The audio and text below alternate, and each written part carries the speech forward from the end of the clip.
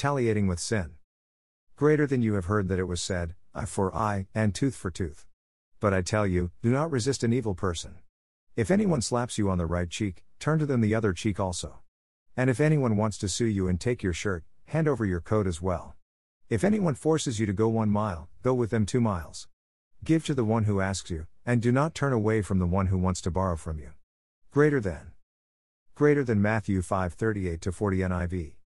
Greater than be kind and compassionate to one another, forgiving each other, just as in Christ God forgave you. Greater than Ephesians 4:32 NIV.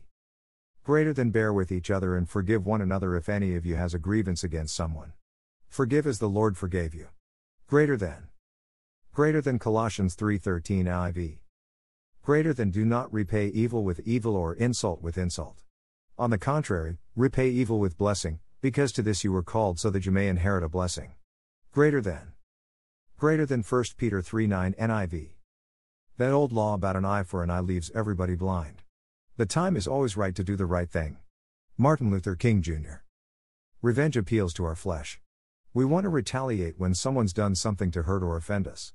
We want to get back at them and show them what it feels like, so we say or do something to them hoping we can experience some relief. Take a married couple, for example. One spouse does something to hurt the other. It could be something like hurtful words during a fight, or it could be marital unfaithfulness. The other spouse has a choice in how they respond. They either show grace and forgive, or they say the words or break the trust because it was done to them. Rarely do people feel better when they handle their own revenge. All it does is stir up an insatiable appetite for more revenge. When we allow someone else's sin against us to determine if we will sin back, we've given them power over our choices. And retaliating with more sin hurts the heart of God first. The toxic cycle goes like this: someone hurts us, we hurt them back with our sin, we sin against God, and then maybe the person is hurt. There's no guarantee that our retaliation will hurt the person we intended to hurt, but it will always go against our God. We think that stooping to the level of the person who hurt us is actually going to bring us comfort. It never does. And to make the entire situation worse, we know that God is not pleased and has called us to a higher standard. Instead of retaliating, what if we said to ourselves, I'm not going to retaliate because I don't want to sin against God? Let's allow our love and devotion to God to keep us from retaliating with more sin.